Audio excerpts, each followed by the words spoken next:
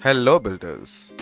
Welcome to the Builders Club Startup Founders podcast, a podcast for founders to upskill themselves and understand the founder mindset. Every week, we sit with the best minds in the startup ecosystem and understand what it takes to start, run, and scale businesses. This podcast is from one of our recordings of our water cooler conversations, a weekly community AMA where we get established entrepreneurs to discuss their strategies and their mindset in front of our community members. So sit back, relax, and let's start with the episode.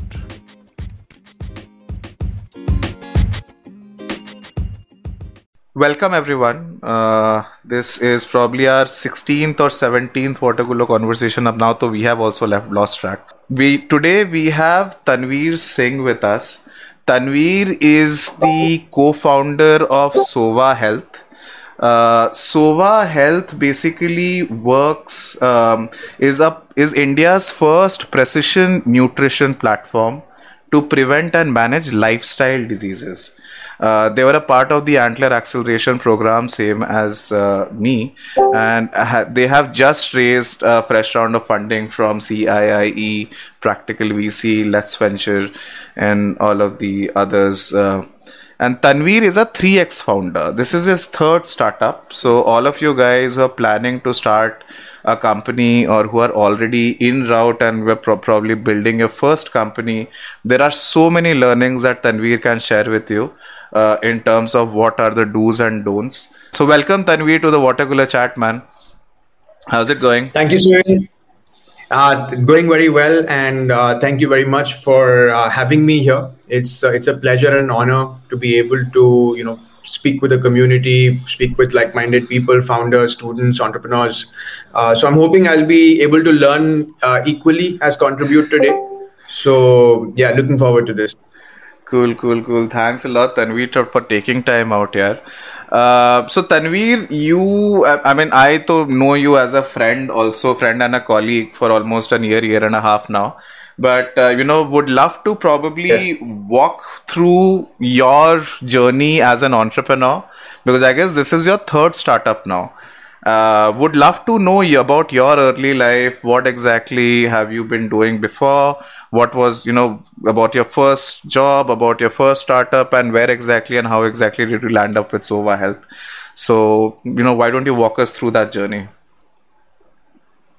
Yeah, absolutely. So look, I come from Bhubaneswar. That's home for me. Born and brought up there. Went to Doon to do my high school. So spent 2002 to 2008 at Doon. I've always been quite passionate about sport and fitness as a part of that. So used to play a fair bit of sport at Doon. I represented India at the national level in tennis and also played a fair bit of hockey and cricket for school. Wow. And I mentioned this because this sort of also is the early seed for, where the passion behind Sova comes today. Okay. So I've been keenly exploring the space, ever since, and did my undergrad at Delhi University. So I was at the College of Business Studies, and went on to work at EY. Now, I think entrepreneurship for me was something that sort of runs deep. It was dinner table conversation while I was growing up, and family sort of also comes from an entrepreneurial background, of course, in a very different era, right? So it's traditional business, and dad runs something which is more retail focused. So been there in terms of the environment, and was always very excited about it. Now, I discovered fairly early on, or at least made a decision fairly early on in college, that I wanted to work along with studying. So my first sort of version of getting my hands dirty actually did happen in college, and I ended up working for a good 2.5 out of 3 years that I went to undergrad at DU. Oh, wow. Ended up college founding a small social media consulting company, and this is way back in 2008 now. 2008 is when I went to college, but 2010 odd is when we started this social media consulting company, and this was when brands were going online for the first time. So there was this whole wave of, hey, can I establish my first Facebook page? What is Google AdWords? Can I start, running an ad there? And this was the phase that we were taking offline brands into the online world. So started off with that, went on to work at EY for a little under a year, and then really came back to core entrepreneurship, if we can call it that. So I was a part of the early team. I was actually the first employee of a startup which does, or it was trying to do something that Meesho has done very successfully today. So this was a social selling model driven fashion retail startup. So so we used to sell fashion accessories, which is jewelry, bags, sunglasses, stuff like this, through a digital marketing or a multi-level marketing. This is 2011. So the company was called Juvalia and You, and I'm going to sort of run you through the quick journey, because I think my biggest learnings from my startup experiences is that you get to experience both the highs and the lows. Right. Yeah. And I've sort of been through this journey a couple of times. So that's where most of my learnings come out of as well. So Juvalia was a company that I joined as the third member of the team, the first employee pretty much outside of the founders. And I went to see, and I worked with the company to see it grow to a team of 200 spread across 40 cities in the country. At one point of time, we were doing an annual turnover of over 100 crores, had raised, double-digit venture capital from tier one funds. And I sort of got to experience firsthand what it means to be in a startup and to build a startup.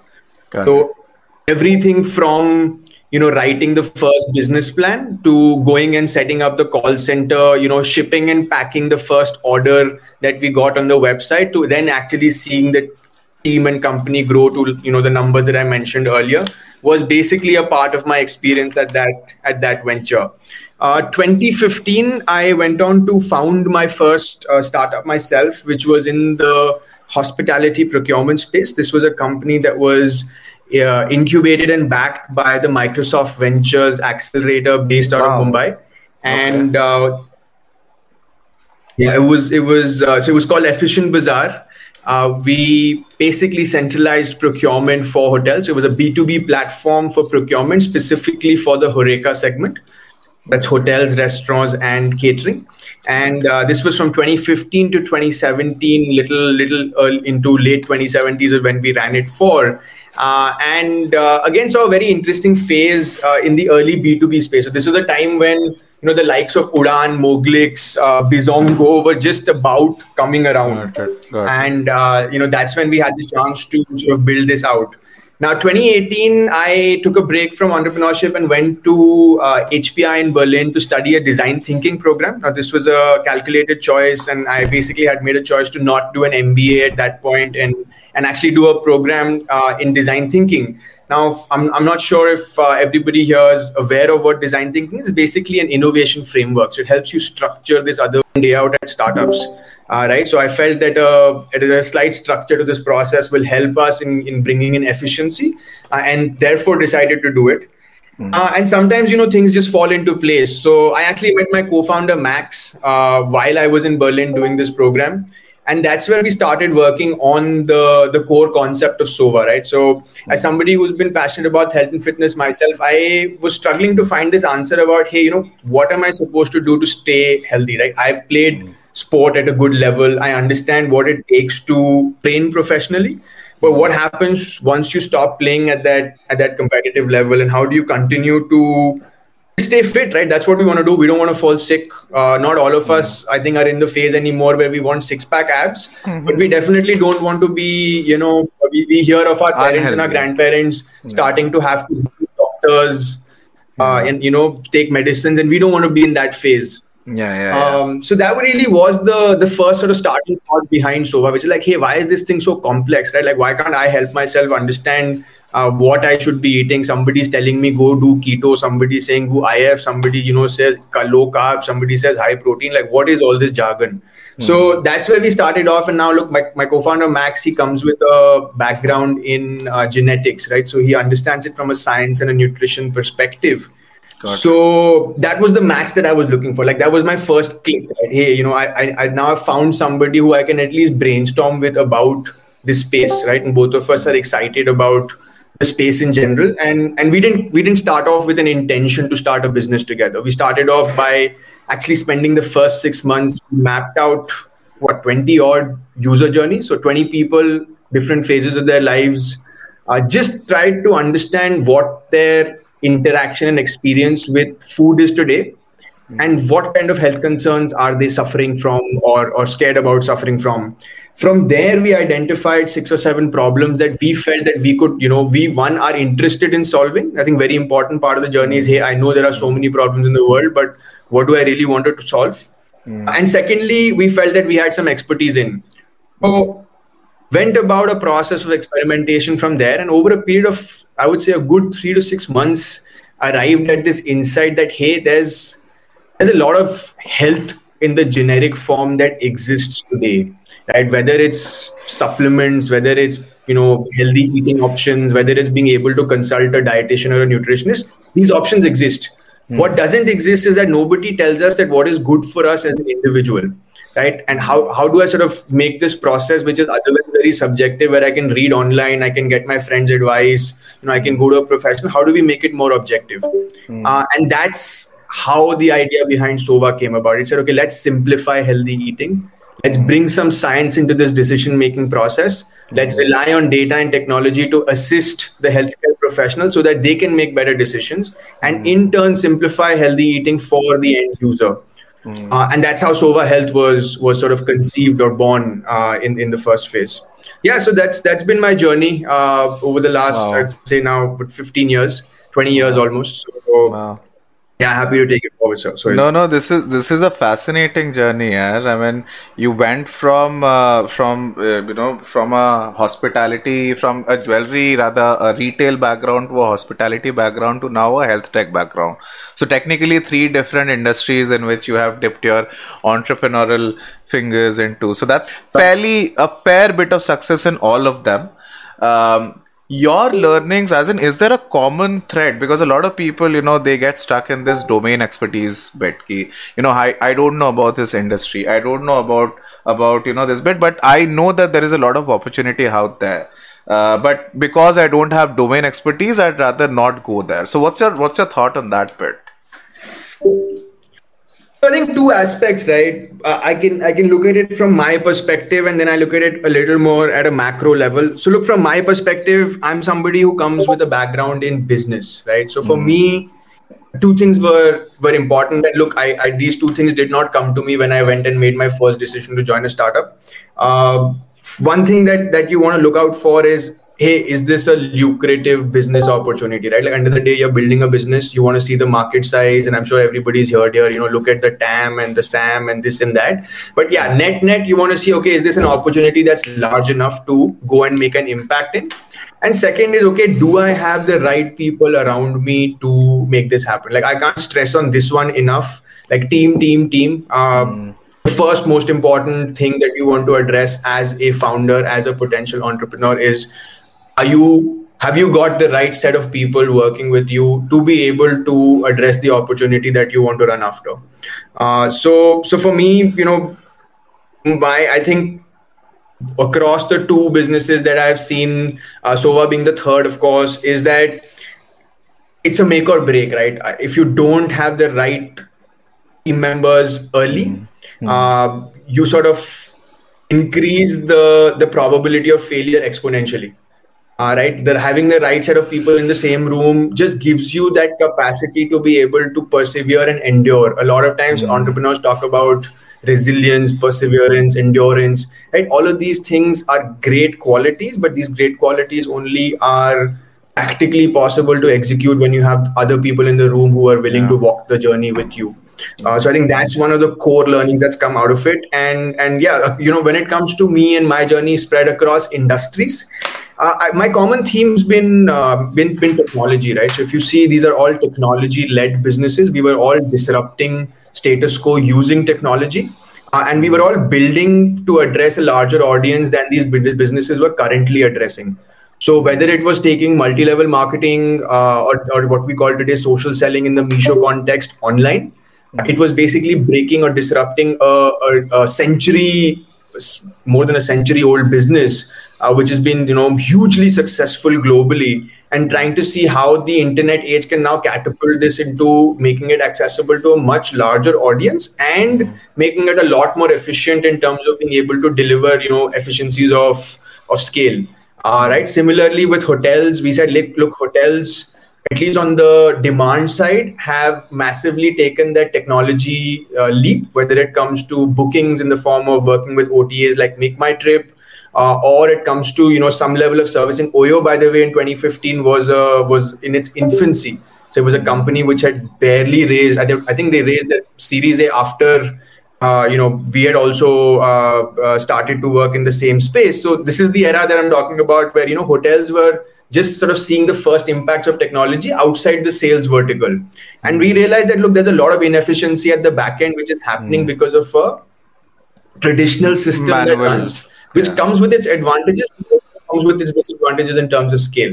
So that's the theme, right? So take technology, disrupt what's already happening, and then it doesn't matter which industry you're disrupting.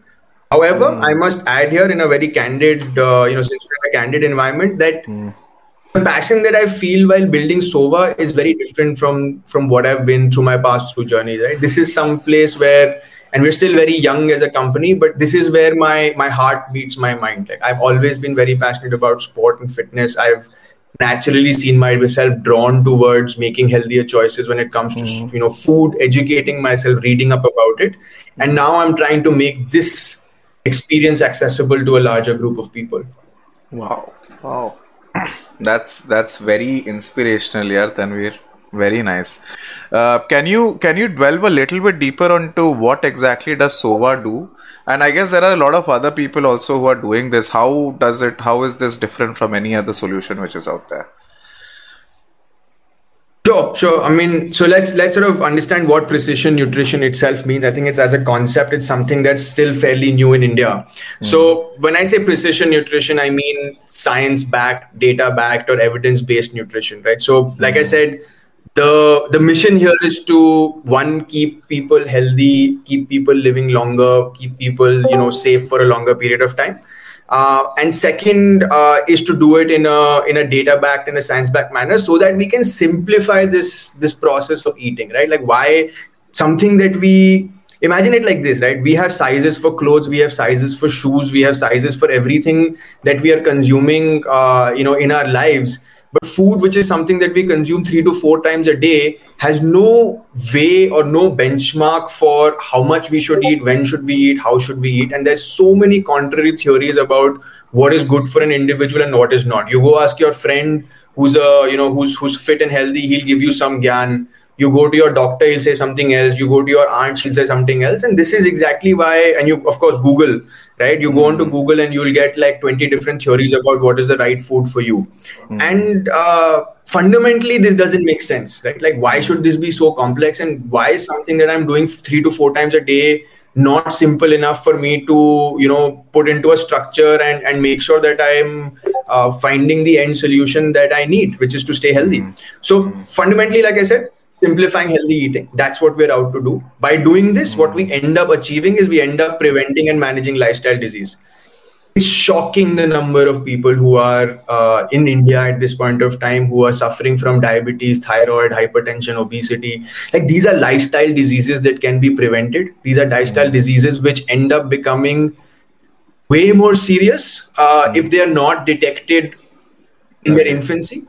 You'll be surprised to know that diseases like diabetes, hypertension, thyroid, obesity are actually, they show very clear symptoms a good 10 to 20 years before they actually manifest into medical degree conditions. Right? And that's fun. That's exactly where we operate, right? We catch it early, we diagnose it early, and we make sure that you stay safe and healthy longer. That's the play here. Now, coming to the platform itself. So yeah, a precision nutrition platform is what we're building. We help prevent and manage lifestyle disease. We do this through an AI-powered recommendation engine that factors in key health statistics, your habits and your lifestyle, how you sleep, how you exercise, do you have any medical conditions, do you have any eating preferences, and combines that with blood analysis. To really help you understand what's happening inside your body. And then we provide recommendations across food, which is what you should eat, any supplements that you might need to take, and any lifestyle changes that you might need to make sure that you're achieving your health goals. So that's what we do as a company. So this is not technically weight loss. This is not weight loss. This is prevention of lifestyle diseases, is what I understand. Weight loss is a symptom. Weight is a symptom. It's our body telling us that something is going wrong inside, boss. Like, make stand up and notice. When you put on weight, it's basically an outcome and not the cause. What we do is we help you find the cause. So when people come to us and say, "Hey, I want to lose weight," they'll say, "Okay, what? You know what? Like, go through the diagnostic process. Let us help you point out why you are putting on weight in the first place." We do this using our diagnostics. We do this using the blood analysis, and then we're able to give you very specific. And this is where precision comes in, right? We're able to give you precise recommendations on what exactly you should change, so that you're able to achieve your outcomes, and you don't go through this process of, "Oh, I lost 5 kilos, and then I stopped dieting, and then I put it back on, and this time I put back 10, and now I don't know what to do with my life." And this is a very common thing that we hear, this weight loss yo-yo pattern that happens. And this fundamentally happens in the market because a lot of times dietitians or nutritionists are basically using a hit and trial approach. They give you one diet plan or meal plan. They'll see how your body responds to it, and then they'll try and change it from there. It's not required, boss. Like, each one of us is already doing 50, 60, 70% of things right. All we need to do is point out which 30% you're doing wrong, and then help you fix those, so that we don't turn your life upside down. We don't ask you to eat avocados and chia seeds and broccoli every day. You can continue to eat your favorite food. You don't have to starve yourself. You don't have to be on diet charts, and you still lose weight. And it might be surprising at some point, but a lot of our clients are actually instructed to eat more to lose weight. Now, this might sound extremely contradictory, but that's how the human body functions. If you end up starving yourself, a lot of times you will not actually lose weight. You will put it back on, and you will put it back on with a vengeance when you start eating again. So that's where we come in. We use science, we use data, we use technology. We help you understand what's wrong inside, and then we fix it for you. Got it. One more thing which I wanted to delve into is there are a lot of other companies. So whenever you talk about nutrition, I think a nutritionist, usually people go to a nutritionist just for weight loss.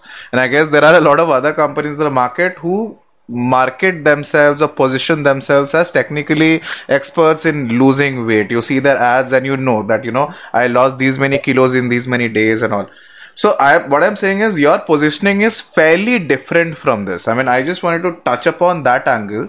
From a communication, probably from a competitive standpoint, where do you see yourself in India?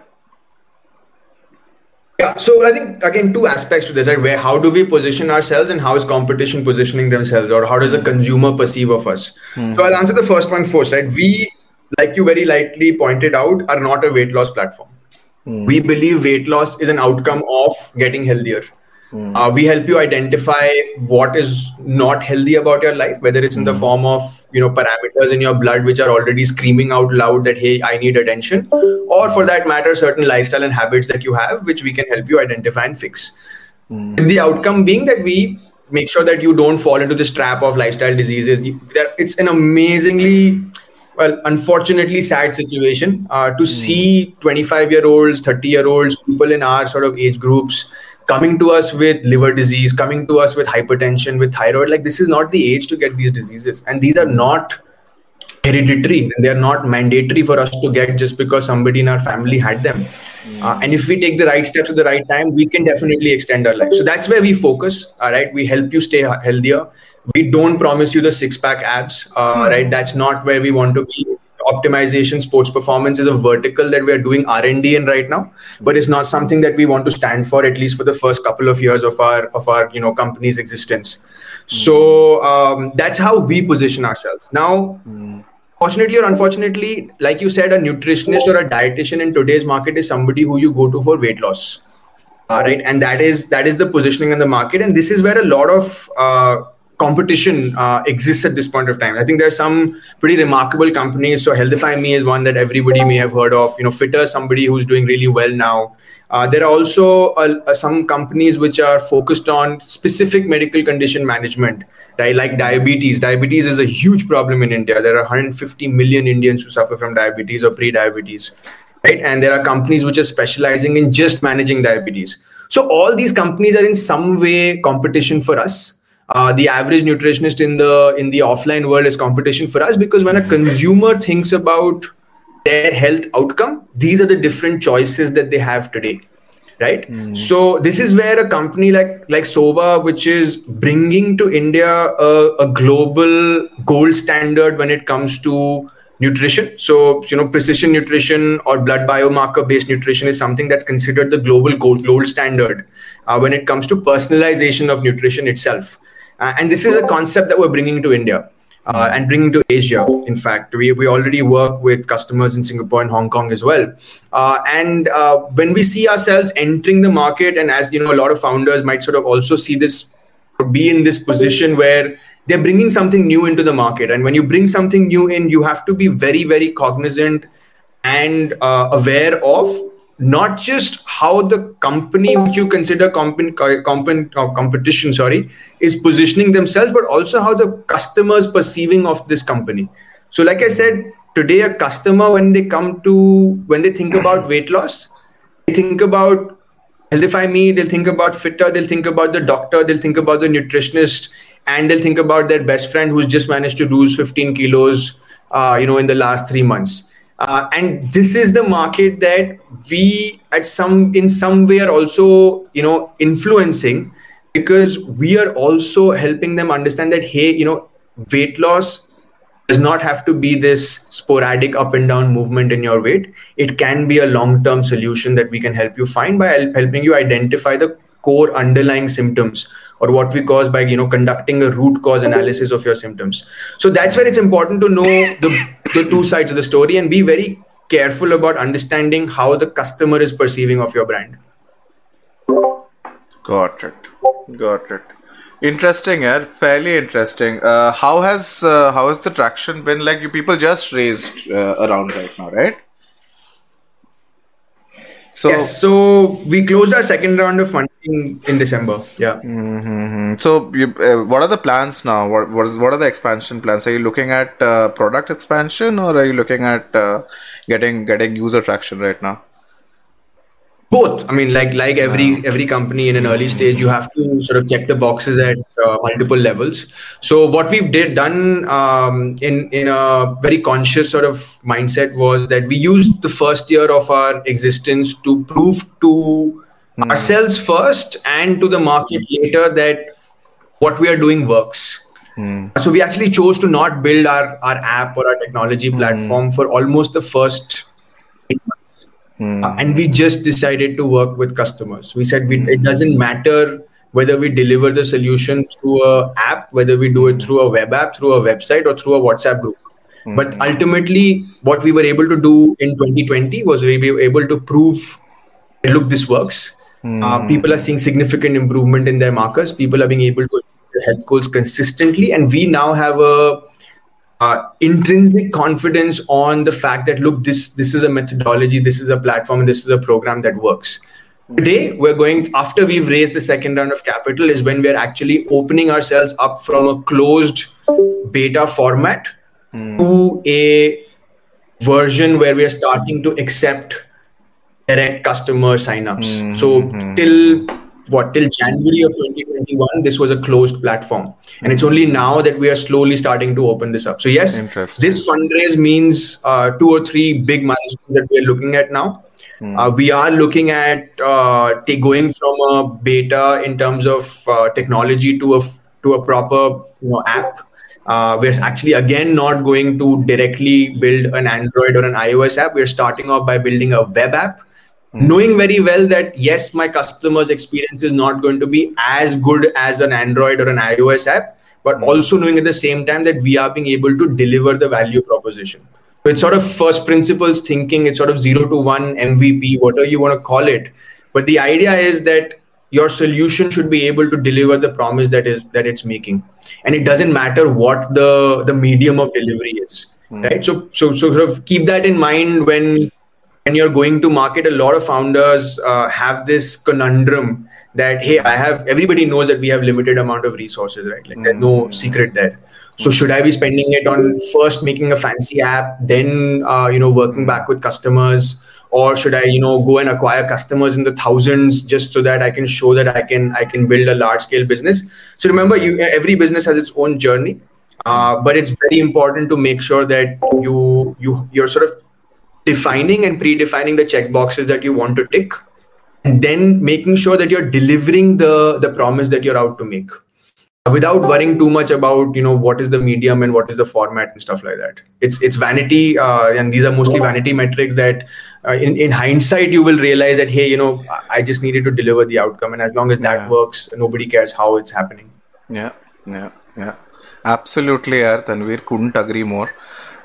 I think we'll open up the floor for. I have a few questions, but probably let's start taking in questions, and I'll probably butt in whenever you stop asking one. So the first question. So guys, if you have a question, please drop it in the water cooler chat. We'll ask you to answer it to Tanveer. The first is user 2143. I don't know whether he's online. Okay, he's dropped off. I'll just ask his question.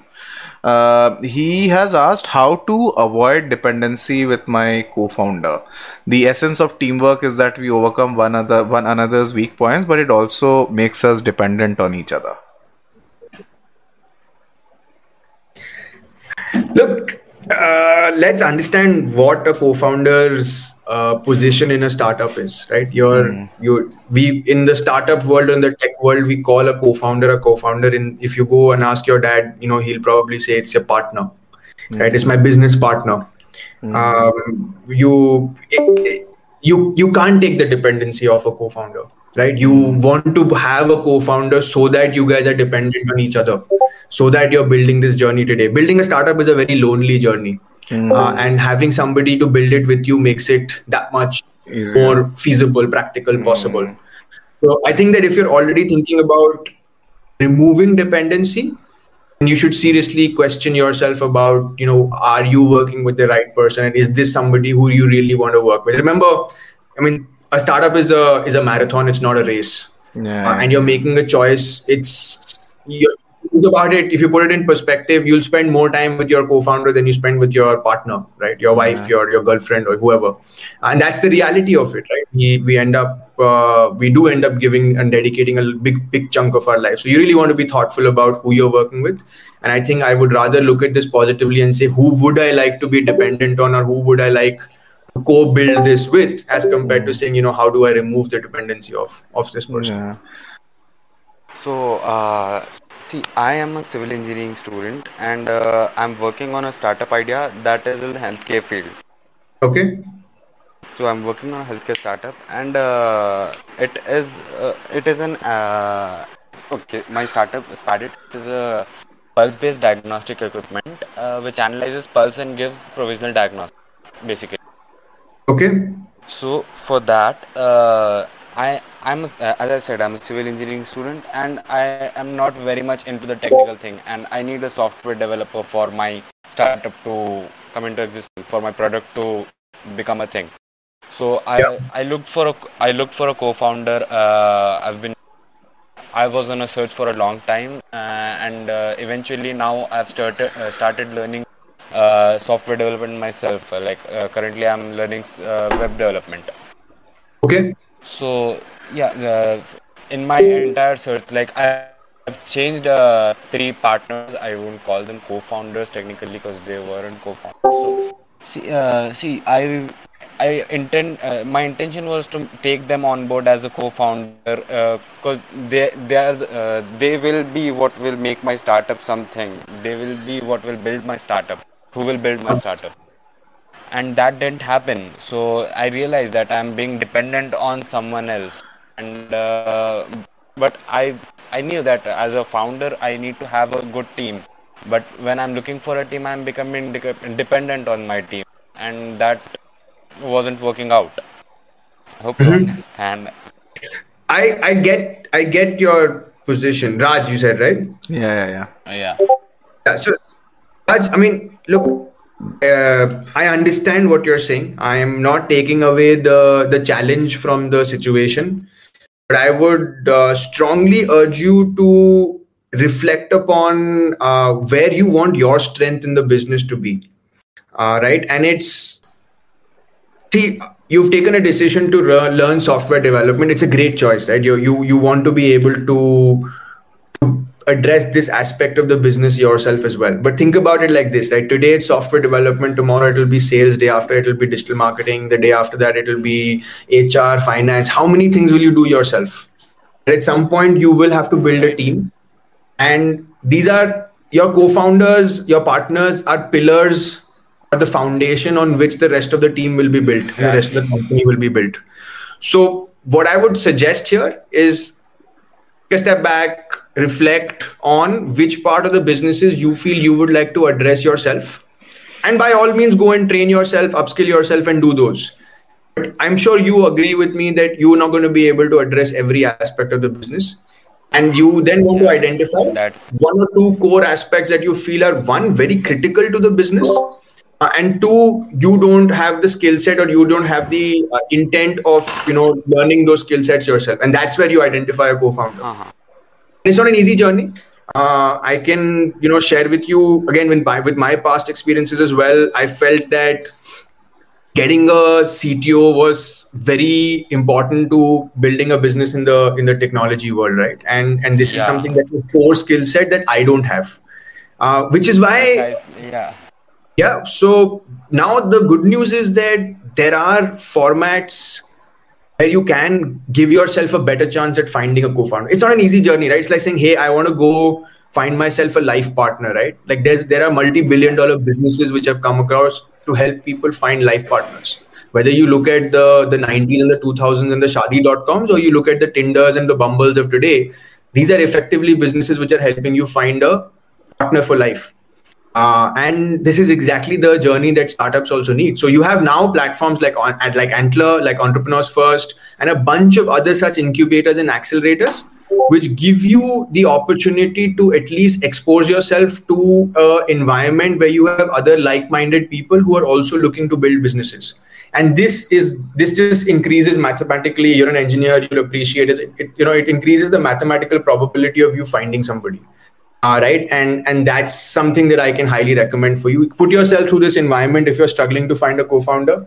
It helps you test and validate your idea. It also helps you identify a partner that you might want to work with. In fact, Raj, see, understand. Just to add on to that, if you're starting a company, this is not a project. This is not something this is not a hobby of yours. You're starting a company. Yeah. A company is never one person. अगर आप register कराने भी जाओगे ना, you will need 2 directors. Okay, so that's the essence of it. Of course, it's as Tanveer pointed out, it's a tough journey. You're looking for a partner. You're looking for a partner for this whole journey. So तुम्हारे life, it's called a work wife. Your co-founder is called a work wife, right? So you're looking for a wife. It's going to be tough, but you have to continue dating. You can't give up on the concept. That's the point, No, I haven't given up on it, but let's just start with it. I've parallelly upskilling myself, learning this. If I get someone, I'll have my absolutely continue meeting I'll have people. My skill as well. I can help him. We can help one another. Absolutely. Okay. Please. John Wick, you are next. Can you just unmute yourself and ask the question? So my name is Jatin and I'm from Bangalore. So the question is, currently I'm working on a startup idea that is still at an ideation stage, which is related to gaming industry. So I was looking for investors, couple of investors. So I was researching about them, like what they ask in return in return of shares or something. So I was in a dilemma. I heard couple of friends who said that they ask certain collaterals, that's in sense of personal properties. Is it true that they asked this apart from shares in the startup? Look, in the venture capital world, the answer is a flat out no. Of course, investors come from different aspects of life, and there are certain investors in the more traditional world who may choose to ask you for some of collateral, but that's like going to a bank and raising debt. In the equity world, this is mostly unheard of, very rare, and in the venture capital world, it's an absolute no-no. So the short answer is that if you do have an investor who's asking you for any kind of collateral for investment, and they're also in your company, you would want to reconsider. Oh, okay. So to your experience, who should I go? Like, is it to VC or angel investors? Since to say stage seed startup is around 40 to 50 lakhs, whom do you think could be more preferable? Naturally, that ticket size is more suited to angel investors. Venture capital, and again, venture capital has multiple stages of investment. So there are people who are investing early stage who sort of do the 100K sort of ticket. There are even today micro VCs in India who do the 30-40 lakh ticket as well. So this market's really opened up. I would not. So my suggestion to you would be, don't worry about a tag behind the investor, whether it's angel, micro VC, VC, incubator, accelerator, doesn't matter. Pick up people who you feel will add value to your business. Draw out a bucket list of investors who have had demonstrated history of investing in the space that you are investing in, so that you can benefit from their portfolio companies as well. And they also understand your business. Remember, as a founder, our time is probably the most valuable asset that we have, and fundraising is a long and tedious process. I'm sure Sohail can also share with you some learnings from that. But you want to be very, very careful about who you're speaking to, how many try. It's a bit of a trap. It feels cool to be able to talk to VCs, arrange meetings with them, have conversations. But remember, VCs get paid to listen to you. It's a part of their job to listen to you, to be able to make that investment in your company. You, as a founder, on the other hand, are incentivized to build the business. So these are incentives that don't go together. So I would be very cautious about the fundraise strategy and the fundraise approach. Build out a bucket list, look at people who are relevant to your industry, find out common introductions to get a warm introduction to the VC. Don't sort of cold email and cold call and stuff like that. Usually does not work. And only then go out and invest your time into having those meetings. And be prepared for a fundraise cycle, which on an average is 6 to 9 months. In an extremely optimistic environment, you might fundraise in 3 months. But I would say safely keep 6 to 9 months in mind when you're going out to raise money, especially from a VC or any sort of institutional capital. John, does that answer your question? Yeah, sure. That answers my questions. Thank you. Thank you. Thanks a lot. Kamal, you can go next. Hey, Tanveer. Thanks for coming in today. Yeah. So I had one question. So how did lockdown and pandemic affected the overall growth of Sova, and how do you see it in post-pandemic scenarios? Because now people are getting back to normal, right? So if I could have some insight on it. Yeah, look, we were on the right side of the lockdown curve. We're a health tech company. If anything, the lockdown has positively impacted our business.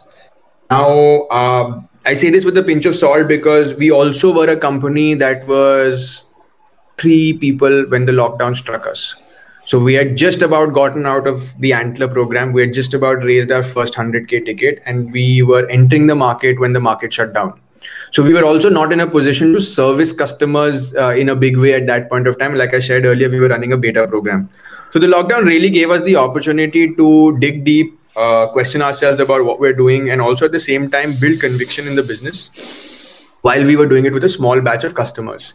So we've come out of the lockdown. We've managed to survive and thrive. We've managed to sort of build some sort of an early product that we've now been able to release to the market, work with our first set of customers, and also like we all discussed earlier, raise that round of money. What's also interesting is that we managed to build a company completely remotely. So Sova is a fully distributed, fully remote company where at one point of time we had 12 employees in 12 different cities, and none of whom had met each other. And this was basically an outcome of the pandemic. Right? I don't think in my wildest dreams I would have thought if you'd asked me, second week of March 2020, that is this even possible that you will build an early stage startup without having an office, without looking at each other, without meeting your customers, without meeting your clients, without meeting your suppliers, without meeting your investors. I would have been like, no, guys, what are you on? But this is reality today, and this has happened. And I won't say it's been super straightforward and super easy. We've had to adapt, we've had to evolve, but the company's come out on the right side of the pandemic so far. The journey forward, super exciting. From being in a space where people had to be, people had to be sort of shocked, or you had to put out these. You've seen insurance ads, right? They always threaten death. They always talk about death. Right, health was sort of in that bracket where people would say, oh, if you don't take care, this will happen and that will happen. Today, nobody needs to explain to you that you need to take care of your health, right? And people are looking out for solutions. People want stuff that they can do from their home. People want stuff that's sustainable. So in that way, all the macro trends are pointing in the right direction, and we're very excited about it as a company. We've also been able to send out some products, send out some value propositions into the market that are seeing the early signs of acceptance, which is also something that excites us a lot. And our customers, like I said, we went out there to prove to ourselves that the product works. The product is working. Customers are giving us, great feedback. So our NPS rates are very high. And this is something, so we sort of internally focus on a few core metrics that sort of are like signals for the business, right? So to be able to answer this question that you just asked me, I can refer back to 3 or 4 metrics to say, hey, yeah, the business is in good health and it is moving in the right direction. And so far, we are quite excited about the prospects that are lying ahead for us. Kamal, does that answer? Cool. Thank you. Yes. Thank you. Jaya, you can go next. Jaya here. My question is, like still in India, like people still prefer to go offline route and, go for go to doctors or check nutritionists for their health problems. So how is Sova going to capitalize on it in India especially? And also like how you are going to channelize your USP, you are doing something different from. I wanted to know your thought process on it. So look, I think just to put macro trends in perspective again, e-commerce in India, which is the biggest segment by far after travel, still addresses less than 10% of the overall market. So for every 10 people, for every 100 people who make a transaction, 90 people or more than 90 people still go to an offline retailer, and less than 10 people go to an online retailer. And the number holds true actually even for the US, which is the most advanced economy in the world when it comes to e-commerce and technology driven products and markets. So there's no doubt that more people will go offline and will continue to go to doctors. But the trend that you want to look at is how many people are now going online and using digital services for healthcare. Right? Telemedicine has probably seen its single largest, you call these blue ocean events when you have like an extraordinary event that what was demonetization to fintech potentially is what COVID was to health tech, right? And it sort of opened up the floodgates. Telemedicine, which was languishing for the longest in the courts in terms of the kind of policies that were allowed and what were you allowed to do online or not. So I don't know if everybody knows this, but you are officially now, a doctor is officially now allowed to write a prescription and send it to you over WhatsApp, and this is legal and this is fine, this is legitimate. Till pre-COVID, this was not, which is why a lot of telemedicine companies had a lot of restrictions on what they could do and what they couldn't. So overall, there is a shift, a macro shift in people who are moving towards digital utilization of health and health services. And that's the trend that we are capitalizing on. I don't think at this point of time, I would like to worry about what's happening in the offline world. I think there's a long-term strategy on how this will become an omni-channel brand where there will be a offline as well as an online sort of presence. At this point of time, there's a large enough market to capture online, and that's the one that we are focusing and going after. Jaya, does that answer your question? Yeah. Cool. Thanks for Thanks a lot, Jaya. Cool. So anybody else who wants to ask a question can just unmute themselves. Hey, Siddharth. Yeah, go on. Hey, Sweet. Yeah, so my question was a bit long, so I didn't type it. Hey, Tanveer, thanks a lot for doing this. Just to give a background, there are 2 parts in the question. So just to for the first part. So, India is like, a land of Unani, Patanjali, and, we have a lot of our own invented kind of, treatments, methodologies, right? Yeah. There is a part where the street children are there. They are like probably the healthiest rather than the, guys like us whose kids probably go through all kinds of lifestyle diseases.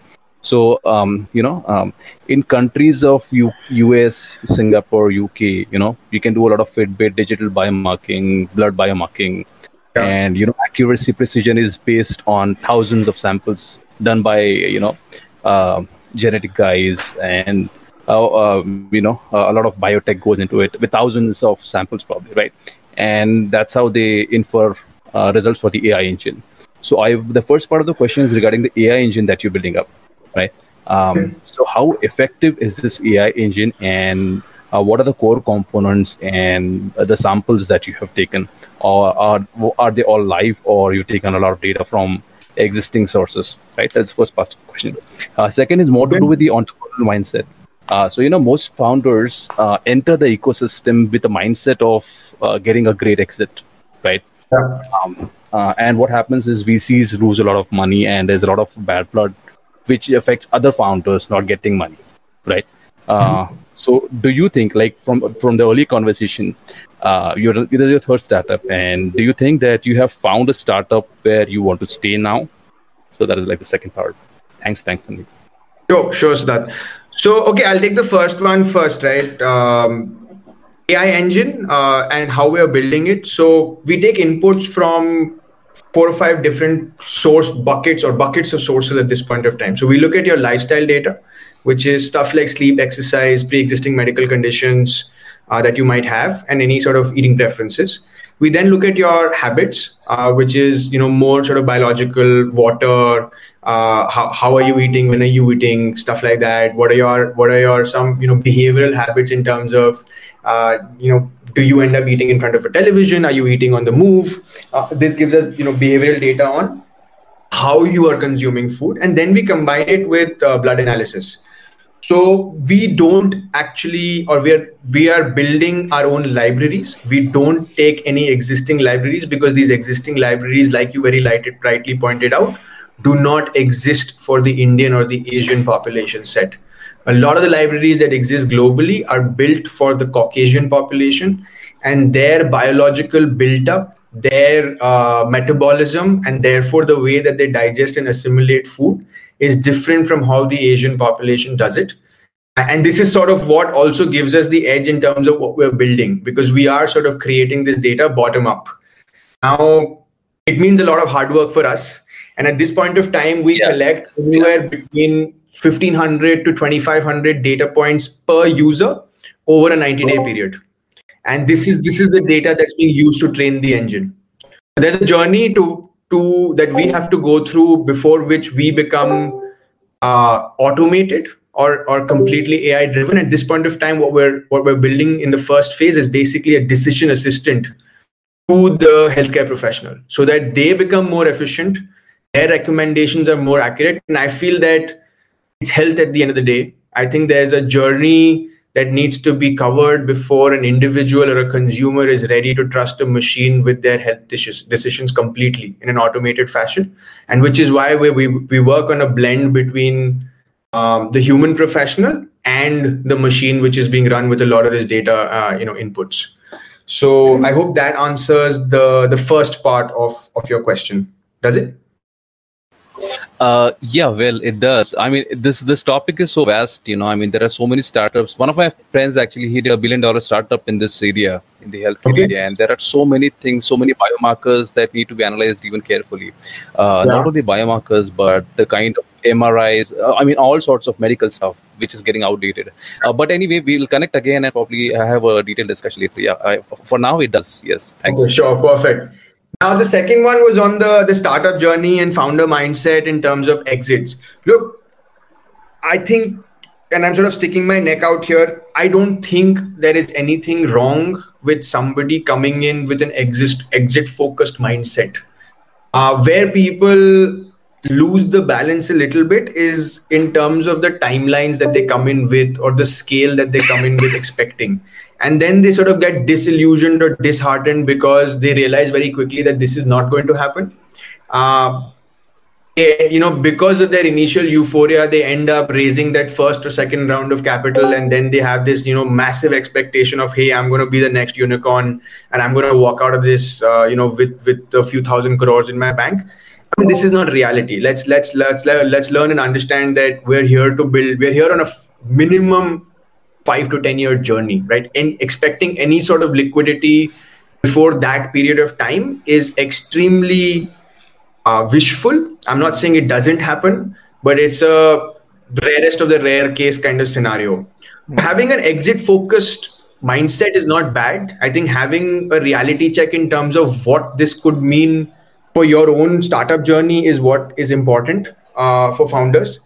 And as for me, look, like I mentioned earlier, in our conversation, this Sova is for me a meeting of my mind and my heart, right? Like I've always found the health space very exciting, health and fitness very exciting, and I've been offered money even before this to build a business in the health space, but I could not take it up because I didn't feel that the market was ready. I do feel that India is at a cusp right now, and it's that tipping point that we are also trying to identify. So when I went into my previous startups, I didn't go in with an exit mindset as such that I'm only here for 2 years or 3 years, or this is what I want at the end of 2 or 3 years. And similarly for Sova, I think that we're on a journey. I don't know where this journey will end. I'm hopeful that it will be a long and fruitful journey, but I think we'll all figure out in due course whether this leads to an acquisition, an IPO, or a shutdown. Like all outcomes are equally possible. Okay, great. Thanks a lot, sir. Thanks. Cool. Thanks a lot, Siddharth, for that question. That actually throws a lot of light on your thought process as well, Tanveer. I have seen you folks right from the beginning here, so I can vouch for the fact that your company has grown in leaps and bounds in the past, and it doesn't feel like it's been an year and a half now, is it? It's almost 2 years now that you've started the company. It still feels like yesterday. That is true. Yeah. I have one last question, Tanveer, and then probably we'll close it down. So there are a lot of aspiring startup founders out there. And of course, while you're still at the early part of your journey, you have had a long journey as an entrepreneur. And having been part of 3 successful startups in their own ways gives you a lot of insights in the way an entrepreneur or a startup founder's mindset functions, because there is it's an emotional roller coaster as well, because as you rightly pointed out, it's a lonely journey. If I ask you to give us 3 points which you would want people to keep in mind, not from a skill set perspective, but from a mindset perspective, when they are in this journey, that will really be helpful. Sure. I mean, and Sohail, thanks for sort of shedding some light on the journey. I don't think I can call all my startup experiences successful, but I can call them great learning experiences, and that's what I hope to share with everybody who's here. Look, the first most important thing, and I mentioned this earlier as well, is your team, right? The journey is a long, winded, complex roller coaster ride, and you rather have somebody by your side than do it alone. This is the emotional side of me speaking, and then there's the tactical side of me of speaking, which is a lot of people who are probably listening to this are also looking at venture capital and raising money from VCs, and it's an unsaid need at this point of time. I'm not saying solo founders don't get funded, but your chances, again, the probability of you getting funded probably increases exponentially if you have a co-founder, because it's a hedging of risk for the VC as well. And it's important to understand how VCs look at companies and investments, and it's not vanilla or which is the best business and which is the most lucrative business. It's also about being able to hedge your bets and being able to ensure that you are checking as many boxes as possible, because there's very little for even a VC to judge you on at the early stage. There are not a lot of financials or numbers that they play with, right? So that's why it's important for you to concentrate on that team element very, very closely, right? The second thing, please be in a mind space, family space, home space, different aspects of your life. Plan for 5 years. Don't think about this as, oh, let me try this for 6 months. Oh, let me try this for 12 months. It's unfair to your partners. It's unfair to the startup community. It's unfair to the VCs, who are sort of backing you. It's unfair to yourself as well, because you know that you're pretty much setting yourself up for failure if you're trying to think of this as a 6 month or a 12-month punt. Not worth it, man. Like you'll probably have better nights. You'll be able to sleep better. You'll be able to make more money, and enjoy your life much better if you don't do this, to yourself. And it's not an experiment that you want to plan with a short-term horizon. At least mentally prepare yourself for 5 years and then take it as it comes from there. That's the second thing I would say. I think it's an exciting, glamorous industry right now, getting into a startup. And which is why I've heard a lot of people saying, hey, mujhe startup karna hai. But like, what does it really take? It does require you to commit a lot and be ready to trade off a lot in your life when you are, going through this journey, especially the early stage journey, when a lot of it depends on you, the individual as the founder, and not the ecosystem, because you don't have an ecosystem that exists around you. So that would be, the second sort of advice. And thirdly is, and this might sound slightly cliche, but do it for the right reasons. Do build a company that you genuinely believe in and want to build for a long period of time. Again, I've seen a lot of, I quite often get inbound messages from founders or aspiring entrepreneurs who say, hey, I've got this idea, or I've seen this business and I want to build it in India. Ask yourself the question, right? Like, are you building this because you have seen a company like this being successful in the West, and therefore you are enamored by the success of the company and not the business that the company does, right? So there's a difference between I really love the business that these guys are building, and I believe that something like this can work in the Indian context or the Asian context, and my skill set matches this, and therefore I want to build it. This is a legit story. But just because a particular business has done well in the US does not mean that it's definitely going to do well in India. So you really do want to go deeper than that. And the same applies to venture capital. I think I sort of on a weekly basis get inbound from people who are looking to raise venture capital and sort of are looking for advice on that. And the first thing that I hear from them is, hey, can you connect me to a VC? And this is not how it works, right? And this is now not how you want to think about it. Fundraising requires a lot of commitment and effort, and it's only a means to an end. So when you think about fundraising, when you think about VC, when you think about taking a leap into the startup world, really sort of reach deep down inside yourself and ask yourself if you are ready to do this for a long period of time. You genuinely believe in the product that, or the service or the platform that you're looking to build. And thirdly, do you have the right people around yourself to help you, through this journey? These would be my three sort of takeaways. Cool. Tanveer, there is one guy who's asking for team building skills. Siraj, if you have the time, we can probably take it. Otherwise, we'll close. Quickly, so Siraj, give me a little more detail, and I'm happy to answer the question. Right, we're going to Siraj, right now. Like, give me a little more detail of what would you like to learn? Detail, the startup. It's a healthcare detail, as in about the startup, or about the question. Within team building would you like to know about? Okay, so it will sound dumb, I know, but see, how do I?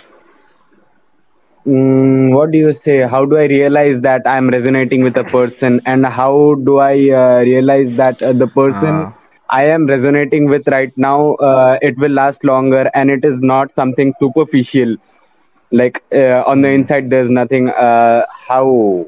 I hope you understand. So basically, he's trying to evaluation of a co-founder. Yeah. How do I know he's qualified and he's maybe genuine? Siraj, that would help. I think I can say one point and then Tanveer can follow is, till the time you don't work with the guy, you will never know. You'll have to work with them for some time. Only then will you be able to get to know. So I worked with 3 people, and like not even one of them was No, that's kind fine. what you say fit. That's fine, but you have just worked with 3 people. You have to work with more. It's basically what we are saying. 3 in my company. Like I've worked with like I've helped other startups as well, around 15, I guess, my friends. But I fail at helping myself. Siraj, I mean, Tragedy. a quick perspective on this one is remember when you are in an early stage company, Yeah. you are pretty much a salesman at every point of the journey. Sometimes you're selling to your customers, sometimes you're selling to Yeah, investors, as sometimes the founder of my company, I hire and I sell. That's basically what I do. I sell and I hire. yeah, what I was trying to say was that even when you're hiring, you're a salesman. Yeah. You're basically selling to an incoming Yeah, true. employee Yeah, get the that. vision that you come with, the idea behind your company, and you're trying to get them excited, right? Yeah. Money is something that is hygiene today. All right, people can find money in multiple places, but they come to your company because they're excited about you, the individual. They're excited about what you're building, and that's why they'll want to work with you, right? And Yeah. look, slightly different when it comes to a co-founder relationship from an employee relationship. So what I'm telling you, right, is more from a Yeah. employee perspective in the first stage. Of course, your co-founder, if it's somebody who's not conceived of the idea with you, also needs to be convinced about the idea, and you're also sort of pitching it to him or her. And then look, like Sohail said, there's no formula to this. Yeah. Statistically, you have to put yourself out there. You have to have as many conversations as you can. What you can do is you can add some sort of a structure to the process to help you make this decision. So before you go out and start working with somebody, first write down, okay, what are the things that I'm looking for in a co-founder? What are his technical or her technical abilities? What are their personality traits? What is their background? What is their financial status? What is their resilience? These are few aspects of their lives that you might want to look at and put it down on a piece of paper, because ultimately, remember, you're a human being making a decision to work with another human being, and there's a lot of emotions that will play out in a situation like this. So the more objective you can make this process, the easier the decision making for you. So you're not sort of biased by your own opinions at every point of the journey. And this might help you make a slightly more calculated decision as compared to completely sort of trusting your intuition at every stage. This is a calculated risk as compared to a blind move that you would play. You get that. Long journey, so keep at it, and this is the first test of your resilience and perseverance. Yeah. And patience. Yeah, Absolutely. Good luck. Cool. Thanks a lot, Tanveer, for your time. I think it's been 75 odd minutes now, and we have had a long conversation. It's amazing, yeah. I think I though have been a personal admirer of the project that you people have been building, and I'll also be soon a client of yours just to test out your services. And I wish all the best to you. You've just started the journey with this fresh round of funding, and hope that we soon hear the news of of your next rounds as well, and hope to see you out there, man. Hope to see Sova succeed and be a brand of itself. Thank you so much, Sohail, for having me, and I hope this has been useful. It's always a pleasure, talking to fellow entrepreneurs, and I'm always available for anybody who wants to reach out. I'm on LinkedIn. You can find me there, and please feel free to reach out.